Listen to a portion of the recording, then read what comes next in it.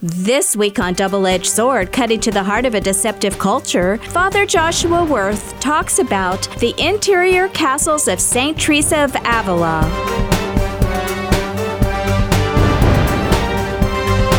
Father Joshua helps us to travel through to the interior. Divine Mercy Radio's on-air host, Cody Marinser, conducts the interview. I wanted to welcome Father Joshua Wirth. He's going to be speaking on St. Teresa and spiritual warfare. Father Joshua Wirth is a native of Shinshin. He was ordained a priest in 2009 by Bishop Paul Coakley at Sacred Heart Cathedral in Salina. He's currently the pastor of St. Bernard Parish in Ellsworth and St. Ignatius Loyola Parish in Canopolis. Father Joshua also serves as the chaplain to Ellsworth Correctional Facility in Ellsworth, as well as being the co-vocations director for the Diocese of Salina. So, Father, thank you very much for being in here. And, I'm going to kind of let you take it away and let you go where you want to go with this talk. Well, thanks for going through all my job titles. I feel like I'm doing the work of 4 priests on there. And then a lot of people know I do radio shows on Double-Edged Sword, and I do talks at different groups, but I'm also assistant to The Exorcist. So people always want to hear more about that. And so I was gifted a book by my own dad called The Devil in the Castle, about St. Teresa of Avila, Spiritual Warfare and the Progress of the Soul by Dan Burke. And basically it's a synopsis of one of the great works of St. Teresa of Avila. She wrote The Interior Castle, kind of her image of the soul, how the soul is getting closer and closer to God, but also the devil is trying to prevent that from happening. So he kind of, Dan Burke goes through that book, also her autobiography, and kind of puts them together so it's a little bit more simple to read. And he puts a very couple powerful quotes I wanted to read that kind of grabs my attention just in the introduction to the book. But so we kind of think, the devil is only doing stuff like we see in the movies, right? He's moving things around, he's scaring people, he's spooking people, things of that nature. And that's usually what people want me to talk about. But no, the most common attack from the devil is sin, temptations towards sin. So we could be in the clutches of the devil if we're in and not even know it, because we're in sin, all right? We usually know if we're doing something wrong against God's will and against His commandments, but if we could see that we're captured by the demons and the devil, we probably would get away from that sin a lot faster. So he starts the book off with 2 quotes from St. Teresa from her The Life of St. Teresa, her autobiography, and she shares these experiences. In one instance, Teresa describes how she turns cold and tense as she comes face to face with the eyes of 2 demons during Holy Mass as she knelt to receive communion. Quote, "They are hideous with horns that seem to encompass the throat of the poor priest," she writes, and she averts her eyes from the demons and instead stares intently at the Eucharist, our Eucharistic Lord, and she says, "And I behold my Lord in the great mystery of which I have spoken, held in the hands of that priest, and the host he was about to give me. It was plain that those hands were those of a sinner, and I felt that the soul of that priest was in mortal sin. What must it be, O Lord, to look upon thy beauty amid shapes so hideous? The 2 devils were so frightened and cowed in thy presence that they seemed as if they have willingly run away hadst thou but given them leave. So troubled was I by the vision that I knew not how I could go to communion. I was also in great fear, for I thought if the vision was from God, that His Majesty would not have allowed me to see the evil state of that soul." So, of course, being a priest, that's scared me quite a bit. That a priest, might be in mortal sin. We know that that's possible, but do we realize that even a priest, if he be in mortal sin, he's actually, encompassed by these demons. These demons are kind of wrapped around his throat. And if we could see that reality, would that scare us away from sin all the more powerful? But St. Teresa kind of tries to wonder why God would allow her to see that, but that was also so she can understand this power of the sacraments, that even through this priest that's wrapped up with demons, he's still present in the Eucharist. He's still present at Mass. And so as terrible as sins that a priest might commit, that doesn't stop the power of God to work through the sacraments. And so a lot of people might think, the priest that married us, maybe he left the priesthood, or the priest that did our kid's baptism, maybe he did some terrible crimes and he's not a priest anymore, or he's even in prison or jail or sued or whatever it may be. And we think, well, did I receive Jesus all those years? Did I actually get baptized? Did we actually get married? If the priest was compromised in this way, if he was surrounded by demons, if he was enslaved by demons, that's something that we have to worry about. And St. Teresa tells us, no, that Jesus is pushing through even that evil, that mortal sin. But if we could see mortal sin in our own selves, that it's demons wrapping us up, enslaving us in sin. If that priest would have known that there was 2 demons wrapped around his neck, he might have known he was in mortal sin. You'd have to know that you're in mortal sin. But he probably didn't think it was a big deal. But you'd be hard pressed to find somebody to say, "Oh, you got 2 demons wrapped around your neck. Oh, that's no big deal. No big deal," right? No, we were like, how do I get rid of this? How do I get rid of this? And let me just say one more story. So it's not just about the priest. But another time, she says, I had a vision of a different kind which frightened me to core. I was in a place where a certain person died who, as I understood, had led a very bad life, and that for many years. But he had been ill for 2 years, and in some respects seems to have reformed, but he died without confession. When the body had been wrapped in the winding sheet, I saw it laid hold of by a multitude of devils who seemed to toss it to and fro, and also to treat it with great cruelty. I was terrified of the sight, for they dragged it about with great hooks.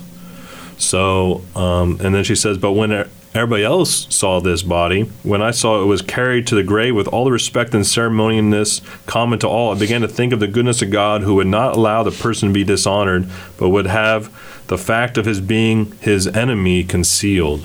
So again, we think, he was a nice guy, right?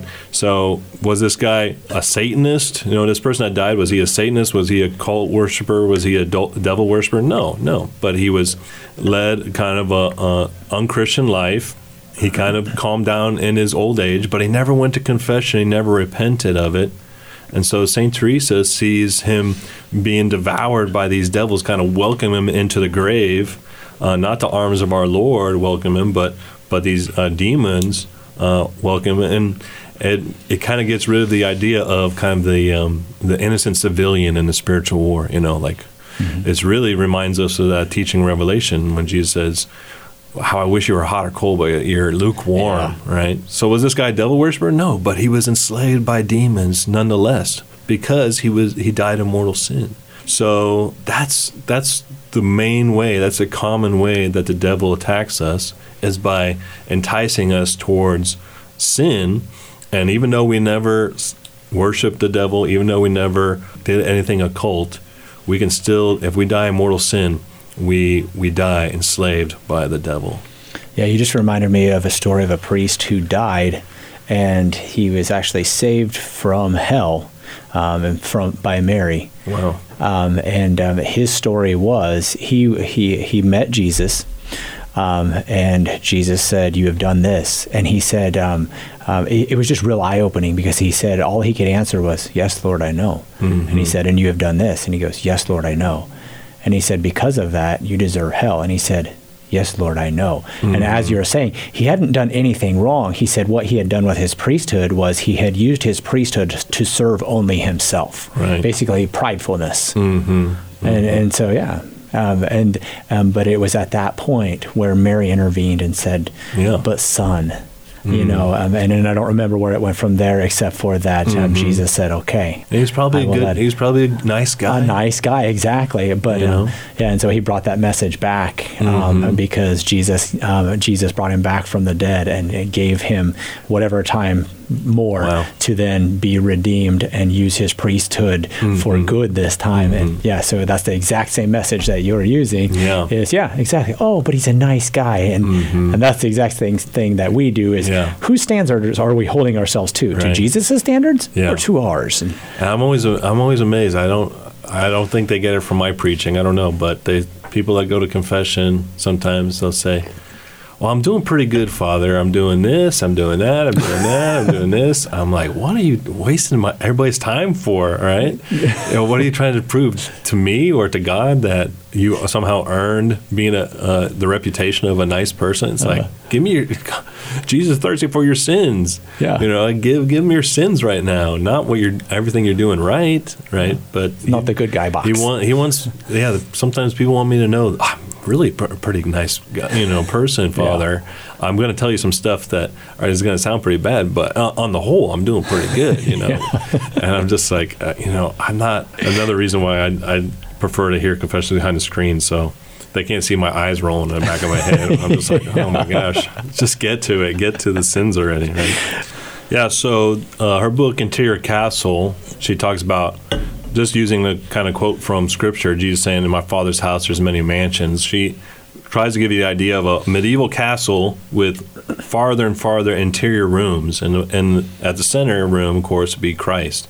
And so we always start out on the edge, and so she kind of gives the image of think of a medieval castle, and they always have a wall, right? So outside there would be unbaptized, that you're totally defenseless against the powers of the world and the powers of the devil. And when you're baptized, you're brought into that outer wall, and now you're in kind of the courtyard, right? So she would call this the first mansion, a battle for the first mansion. And what does the battle look like here? The battle looks like kind of the soul versus the world, where we have trouble telling the truth, we have trouble, following commandments, we have trouble getting to Mass, we have trouble going to confession, and so basically we are giving all this protection, but what are we doing with it, right? We're just kind of living out in the courtyard, and we still have to deal with some of the attacks of the enemy. The courtyard, the wall keeps out most of the attacks, but not so, vipers and snakes and stuff can still get in the courtyard, and hawks can still come down and pick at our faith. Think of that story of the other one that Jesus says about the seed scattered. We're kind of scattered there on the hard ground of that courtyard, and the birds can come and pick us up if we're stay in the courtyard. So the Lord doesn't want us to stay in the courtyard. He wants us to move further and further into the castle. So what is the goal? What is a process that moves us out of the first mansion, the courtyard, into the second mansion? And that would just be the normal stuff. So developing some kind of prayer life, right? So that you're praying every day. And this is when people come to me for they think they're having some kind of demonic attack or something. I say, okay, how often are you going to church? Well, I haven't gone to church in years. Well, when's the last time you got a confession? Well, I can't remember the last time I went to confession. Well, how often do you pray? I don't pray. Okay, maybe you were baptized, and so you got some limited amount of protection, but now you're kind of just out to the elements, still in the courtyard. And it's like, we got to get you into the first gate of the castle. And so you need to start going to Mass every week. You need to start going to confession at least once a year, is what the church says is the minimum, right? And you need to start praying some kind of prayer every day, okay? So maybe Divine Mercy Chapel, maybe the Rosary every day, maybe even just 5 minutes of reading Scripture and just saying, thank you, Lord, but some kind of prayer that you can do every day. That moves us. We start getting more and more strength now to follow the commandments, to fulfill our obligations towards the commandments and the sacraments and the teachings of the church. And now we're getting more and more protections as we move farther into the castle. So that would be the first mansion, and then go into the second mansion. Right. How hard is it to just go and no armor, no weapons, and here we have an enemy that does not sleep, does not need food, people, I think, actually Father Fred pointed this out to me a long time ago, and I was like, yes, that makes sense. We've turned Satan into the little red guy with a pitchfork, which actually is a lot better than a lot of people think of him, because a lot of people think he just doesn't exist. So Either he doesn't exist or he's a silly little creature that nobody takes seriously, right? Right. And so if it's that, then we're just like, yeah, whatever, we can just shoo him away. Yeah. But actually, he has a higher intellect than us. He doesn't sleep, doesn't eat, so he's very powerful. Yeah. Now, And he's been an observer of the human condition since the beginning of time. yeah, so he knows very well how we tick. So we're very easy to pick off, unless we do Right. what, Father? We find the stronger man. You know, the prisoners really understand this. Like, they've seen the devil. there you They've go. seen the devil, and they understand the kind of power struggle between people with greater power and gang turf wars, things like that. So they've seen the devil, and then they get to prison, and they go, I need to find somebody to protect me, a stronger person than my enemies, right? And By the way, Father Joshua Worth works in a prison, in case you did not know that. Yeah, that was Okay. yeah. There you go. Oh, it wasn't from my time in prison, right? Yeah. So they know that they need protection if somebody's stronger. So if you're being attacked by the devil, Jesus says, I always kind of struggle with what he was talking about, but he says, if a strong man arms his property, right, who can defeat him? But somebody's stronger to tie up the strong man and loot the property. And he's talking about the devil is the person that's the strong man that has captured us, and only Jesus can overcome him and set us free from being in possession of the devil. So, yeah, we need that stronger protection. And it's not going to come from our own will. A lot of people think, I can outsmart the devil, or I can outplay the devil, or I'll find some magic word that I'll control the devil. And the funny thing is, we see from exorcisms and stuff, a lot of demons, they'll pretend, you're so strong, you're so powerful, you got me, you know my secret name, and they'll tell the witches and the Satanists that a lot of time. And it's just all ruse to just get them and then once they have them, they go, you idiot, They love that playground. You thought you had me, but I had you the whole time, right?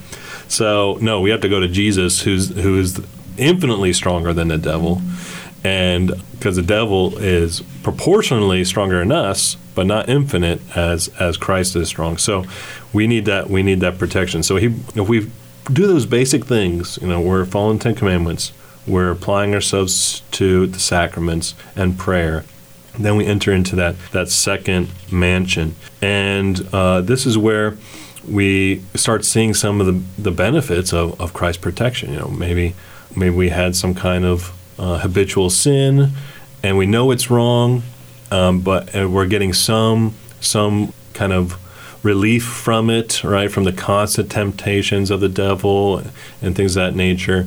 And at least we know if we commit that sin, that we can go to confession. So maybe we're going to confession more than once a year, right? We're going when we know that we've committed a sin, and we're just getting more and more graces into our life. And power of the devil is weakening, but it's also changing a little bit. He knows God is strengthening our will to the point through discipline. Maybe we put up a prayer schedule, like I'm going to say these prayers every time when I wake up, or this is my mass that I go to, and I'm never going to miss it, and things of that nature. He knows that God is starting to give us the strength to overcome our flesh in the world, so he slowly starts putting in other temptations now, the kind of the 7 deadly sins that we'll later talk about. But at this point, to get through the second mansion into the third mansion, we need to have, our mass attendance is no longer sporadic. It's regular. Our prayer life is regular. Our sacramental life, confession, is more often, because we're now seeing where we've sinned, and we want to go to confession right away when that happens.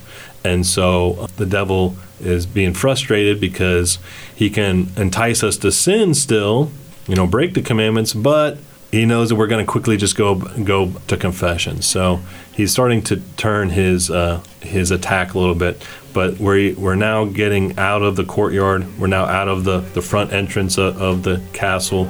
Now we're coming into the third mansion as well. We need to take a short break right now, but don't change that dial. We'll be right back with more about St. Teresa's interior castle with Father Joshua Worth.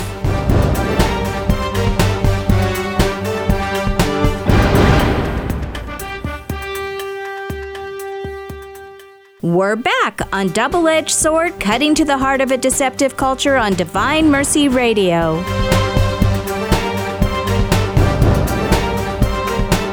Father Joshua Worth.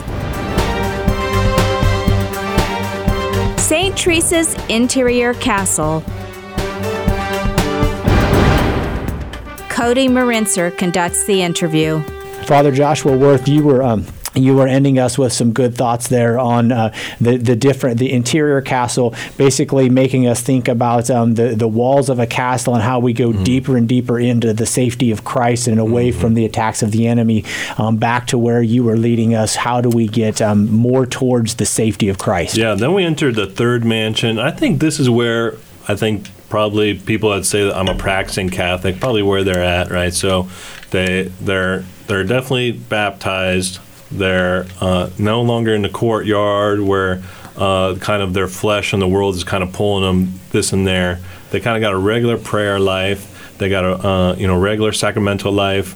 They're not committing habitual sins against the Ten Commandments. But then this is where we get another attack from the devil. And now he's trying to be more wily. He's trying to be more agile. And so St. Teresa uses this time to talk about fear. Fear that why are we following the Lord, right? So fear of the Lord is actually one of the gifts of the Holy Spirit. But there's the unhealthy fear, right? But there's healthy fear of the Lord. And I was taught in seminary that there's three types of fear of the Lord. There's the fear of the slave, there's the fear of the servant, and there's the fear of the son or the child. And the fear of the slave is that he is afraid of punishment, right? So we follow God because we don't want to be out there in the devil's playground. We want to be in some kind of protection, right? And we don't want to end up in hell. The fear of the servant is he follows the Lord because he's been told that he's going to get a nice reward if he does. He's going to get paid, all right? So he gets some protection of the household, and he's not really doing it out of love. He's doing it out of duty because he said he would do the job, and now he's doing the job, right? But he expects to get paid to do the job as well, right? So we call that kind of imperfect contrition as well. If you remember, one of the acts of contrition says, I'm sorry for my sins because I fear the loss of heaven and the pains of hell. Pains of hell is fear of the slave. Loss of heaven, our reward, is the fear of the servant. But we say, most of all, because you're all good and deserving of all my love, right? That's when we start making this change in our heart, where I'm not following God because I'm afraid of hell. I'm not following God because I'm afraid of losing my reward. I'm following him just because I love him, because he's my father. And so I got this child-father relationship with him, and I just want to do what's pleasing to him, right? So we're leaving behind all the sin, and we're walking into the sacraments and grace and a life of prayer. Now the devil's going to hit us with desolation and aridity in prayer, dryness in prayer, so that we start questioning, why am I following him? Because it's so easy to follow Jesus when we're getting great stuff out of it, right? When he had a lot of followers when he was feeding people and healing people, right? Kidding. But then when it came to the desert, then when it came to the cross, then they're like, why am I following this guy? I'm not getting anything out of it. Eat my flesh, drink my blood. You're crazy, dude. Right, exactly, yeah. So this is where we start getting hit with a new temptation of, why are you doing this? You're not getting anything good out of it. You're not getting consolation in prayer anymore. You're not getting that first fruits of joy of receiving the sacraments and things that now you're kind of getting to a dryness. Now you're getting routine. Now you're getting into habit. And what are you going to do now? The devil tries to whisper to us, maybe there's something more exciting over at the other church across town, right? Maybe they got better music. Maybe they got better preaching. Maybe they got, and the devil tries to say, maybe all these people are just asleep and you're the only one awake, right? You're the only one that knows what's going on. And so tries to play on the desert going on in our hearts and tries to get us to go back out and maybe we're in the wrong castle. Maybe we're in the wrong religion. Maybe we got the wrong belief system, because I'm not feeling a jolt anymore. I'm not getting that spiritual high anymore. But this is where we have to press forward, even in the face of discouragement and desolation, and go to that higher love, what we call perfect contrition, where I'm going to follow you, even if I never get another blessing in this life, because just the fact that you died for me and you gave me the sacraments, that's enough. I don't actually need another thing from you, because I want to follow you because you're true and you're good and you're just, not because I put in a dollar of prayer into the spiritual vending machine, heavenly vending machine. I better get $1 worth of blessing out of it, right? Mm-hmm. We start to think of God that way. It's like, I'm putting in my time. What am I getting out of it, right? What have you done for me lately, right? We sometimes think that too. It's like, yeah, you died for me, but what have you done for me lately, right? Yeah. So that dryness happens, and we're tempted to say, oh, we're in the wrong castle, we're in the wrong place. But really, God is purifying us, using the devil's attack, purify us, so to say, now I want you to follow me because you love me, not just because, and God has all kinds of blessings he wants to give us anyway. Yeah. But that shouldn't be why we're following him. He died for us. That's enough that we follow him. But he has all kinds of blessings to give us anyway. But there will, in any spiritual progress, if we're making spiritual progress, there will be those seasons of dryness where we can't see we can't see the blessing or the grace moving in our life, but we keep going forward because we know God is good and true. Yeah, we all know this. In fact, I asked this in class, and every kid always gets this right. Like, where are the greatest gains made? And they know, especially in sports, and they're like, when it's difficult. Mm-hmm. Even if they don't want to answer, they're like, yeah, I know. When it's difficult and when I have to push to get over that next wall, that's when it's never when it's easy. Because when it's easy, that's like, like if you're running, I'm a runner. Mm-hmm. And so like when you're running and it's easy, you're like, oh yeah, I can live here all day. Well, who cares? Right. If you can live there all day, then that tells you you're not pushing yourself. You're not at the right pace. Yeah. And then also, like sometimes the problem is we think that like either we're the only person to ever have gone through that, or that we're reinventing the wheel. And like, as you mentioned, read St. John of the Cross. Yep. Read Mother Teresa. They both went through what's called the dark night of the soul, and for a very long time. Yep. If you think you're the only person to have gone through it, think again. There are some big time saints who went through it for years. And if you read those things, then you can be like, oh, right. Wow, I'm not the only person. Not the only person, and there's something on the other side of it, too. Yeah, exactly. At the other side of this is just like I was saying, okay, God is wanting me to come through the other side stronger. Yeah, so then we go into the fourth mansion, and this one is kind of characterized by now we're getting not just dryness, now we're getting active distractions from the devil. And boy, do I hear this a lot in confession. Well, Father, I want to confess I'm distracted in prayer, or I'm distracted at Mass, or I'm distracted. And so this is the devil's way of, and he does have this ability to put thoughts into our head and make us think that we're wasting our time, or it was all in our imagination. We start forgetting. It's like, why did I ever get married to begin with? I can't remember a good day. I can't remember, why did I become a priest? I can't remember anything good that why I did this. And we start focusing on trying to remember that stuff instead of actually praying, and we're distracted. So we got to always bring our prayer back to the Lord. Jesus, I trust in you. And just saying the name of Jesus, or Jesus, my Lord and God, and then bring that, just repeat that until we're back in, focusing on the Lord and the goal, and we're not looking at the different things. Remember that story of St. Peter on the water. Bid me, Lord, and I'll walk out there too. And he says, yeah, come on out. And he starts walking on the water. He starts walking on the water because his eyes are fixed on Jesus. Okay. Then he starts to get then he starts looking at the waves, and he starts looking at the wind, and he starts getting distracted by everything, and he takes his eyes off Jesus. We kind of know this from, if you're flying or driving or something, you always got to look at where you want to go, right? if you're like, how close can I get to the curb, right? How close can I get to the ditch? How close can I get to the side of this cliff? Then that's what we call near occasion of sin. Then we're no longer following the Lord. Now we just want to see, how can we follow him from a distance? That was the other thing St. Peter did. It was in our Passion Sunday reading that St. Peter followed from a distance. He's still following. It's just not as closely as it was before. It's not as diligent as it was before. He's kind of getting distracted by the flowers, and he's a little scared of the guards, and this or that.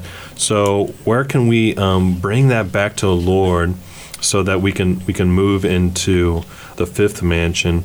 And the fifth mansion, let me say real quick, is where when we start, we could talk about this a little bit, but we fall for another trap of the devil, which is we think being sinless is enough. Being sinless is enough.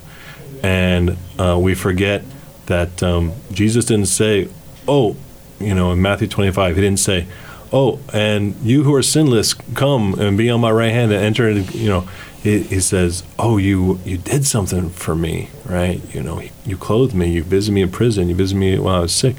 And so Mary, our Heavenly Mother, she's not in heaven because she was sinless. She's sinless, and then she used that freedom of being sinless to live a life of charity.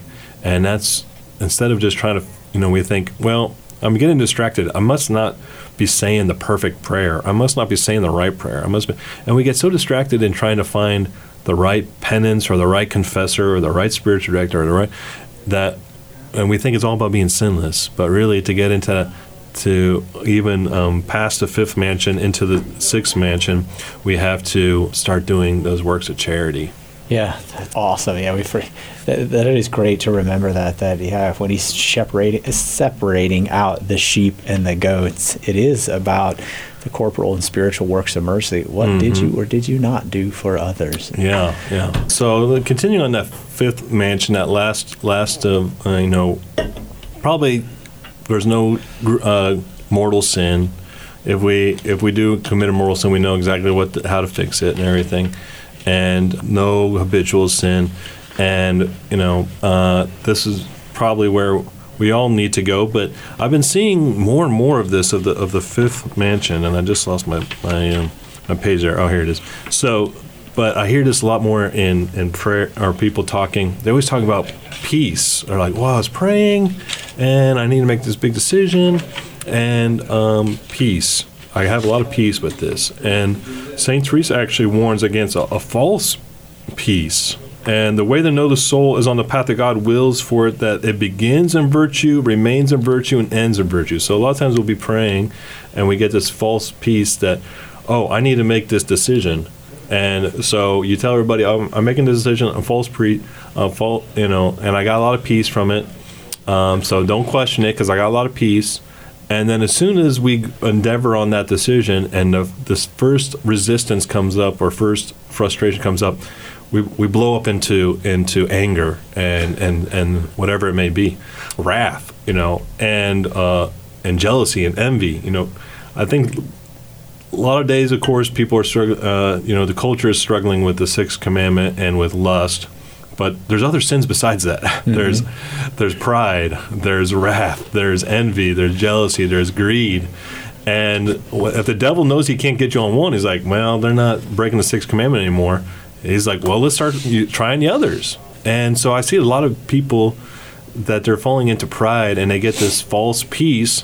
And as soon as it starts unraveling a little bit, then they blow up. So it might begin in virtue, but it doesn't remain in virtue, and it doesn't end in virtue. False peace is a realm of the soul beyond habitual sin, often begins with peace and then slowly veers off track, and the soul finds itself in a place that is not intended or desired by God or itself, either in temptation against virtues already acquired, or actually falling into sin, or else being disquieted or anxious, worried, or mistrustful. These are all clear signs of the presence of the enemy. So St. Teresa even says this: the wiles of the devil are terrible.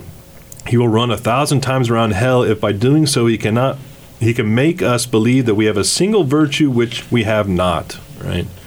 And I think a lot of the virtues the devil thinks, people that have progressed along a path that I'm seeing nowadays, is people think they have humility, and they don't. They actually have spiritual pride, which I've talked about before, and they're under all kinds of attacks. A lot of the people I've been getting recently for exorcism ministry are people that go to church, people that pray, people that go to confession, right?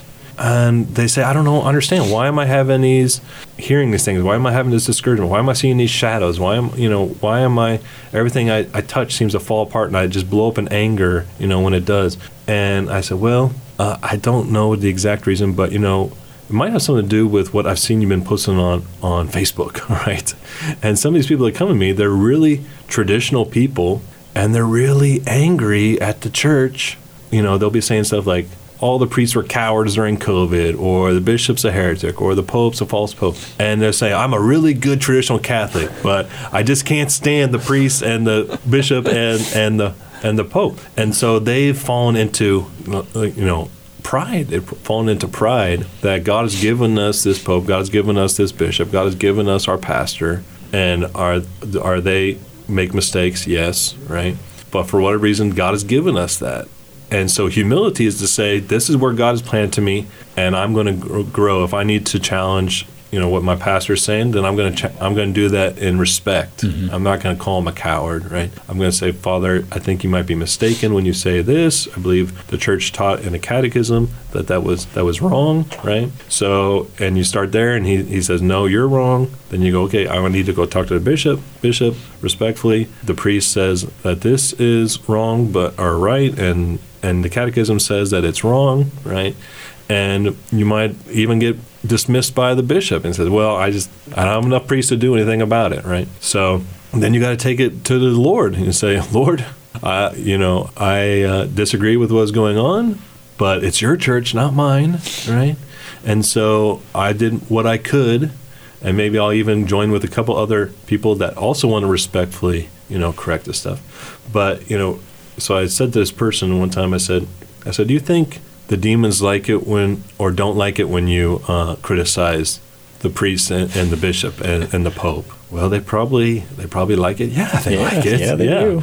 But I pray. And she's like, I pray. I go to mass. And they have to stop. It's like red light, green light with them. It's like, you are criticizing the priest and the bishop and the pope, and they just get closer and closer and go, yeah, I like being around this. I like being around. And then you pray a rosary and I go, okay, red light. Right? But they don't run away. Because they don't run away till you go to confession and you confess, I broke the fourth commandment. I haven't been honoring my spiritual fathers. Yeah. I've been disrespectful to them. I've been publicly blasting them online. And I'm going to, I've just been seeing so much of this. And people need to understand, the saints struggled sometimes with their priests and with their bishops and with their pope. But they would respectfully challenge them. We have St. Catherine of Siena that told the Pope he was wrong for living in France, and you need to go move back to Rome, right? But ultimately she said, you're the Pope, so whether you go back to Rome or not, I'm still going to pray for you. I'm still going to be obedient to you. I'm going to do everything I need to do because you're the Pope. But she said, I love you, but I don't agree with what you're doing, living in France, right? And God worked on the Pope's heart and said, that was what I needed to hear. That's what I needed to hear. The Holy Spirit's working through her. That's what I needed to hear. I'm moving back to Rome, right? Because that's where St. Peter died. That's where St. Paul died. So that's where I need to be. If I'm going to claim their authority, that's where I need to be as well. And so they have, people have the power to change church history. St. Catherine of Siena, she was able to change, and she wasn't a nun. She wasn't a nun. She was just kind of a hermit. So, but so many people that I've just been seeing lately where they want to jump from their favorite internet priest to their favorite internet bishop, and they like a lot of stuff that Pope Benedict said or Archbishop Vigano says or whatever it may be, and they won't ever say that they're praying or that how much they honor and respect the Holy Father Pope Francis. And they don't realize that the devil might not have them wrapped up by the sixth commandment by lust, but he's got them wrapped up in pride, and they think they're actually being humble in what they're doing. And this has got to be one of Satan's favorite attacks. Is definitely going back to what we kind of started with is as Satan, he knows us very well, and he very much would love to go, oh yeah, you used to you used to fall for lust, I would very much love to take that away and let you go, oh, look how good I am about not lusting at all. In fact, I got that mastered. Right.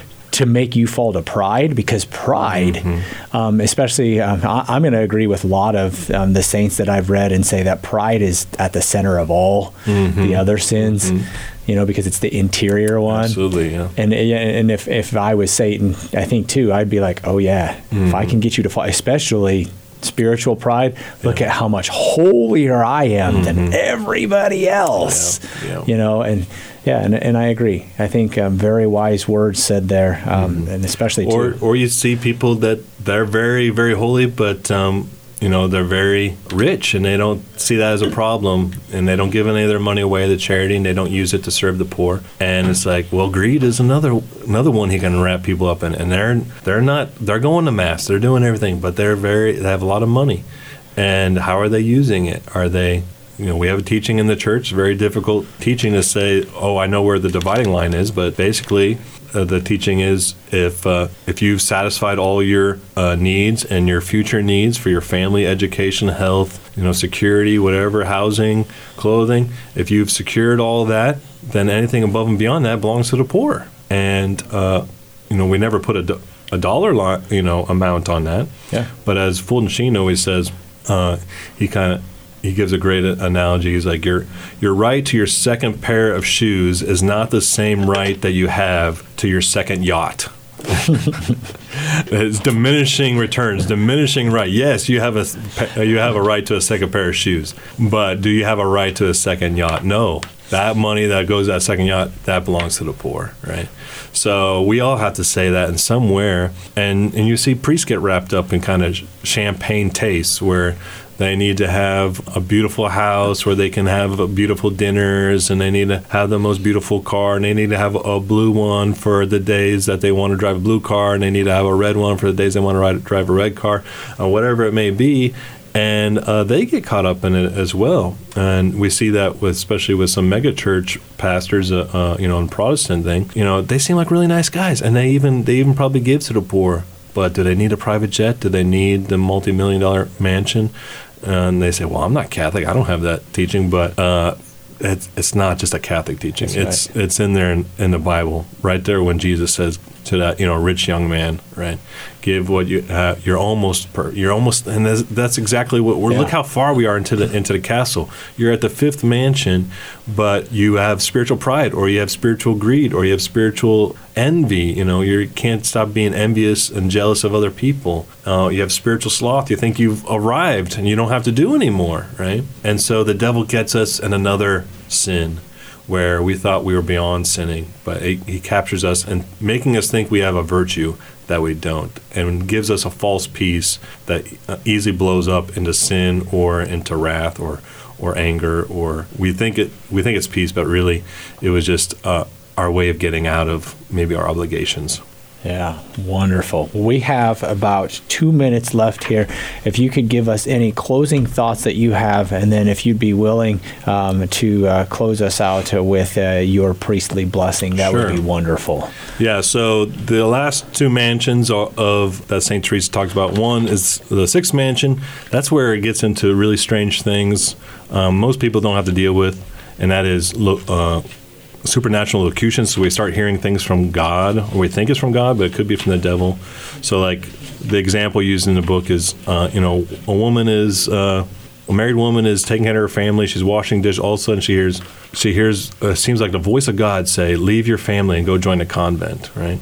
And well, it was really soothing, and joining a convent's not a good thing, right? It's just not good for her. So it's when the devil tries to get us to stop doing our God's will, and he replaces it with actually something that looks good, right? So he's leave your family and go on a pilgrimage, and you're not going to see your family for 3 months. Is that what's best for your family, right?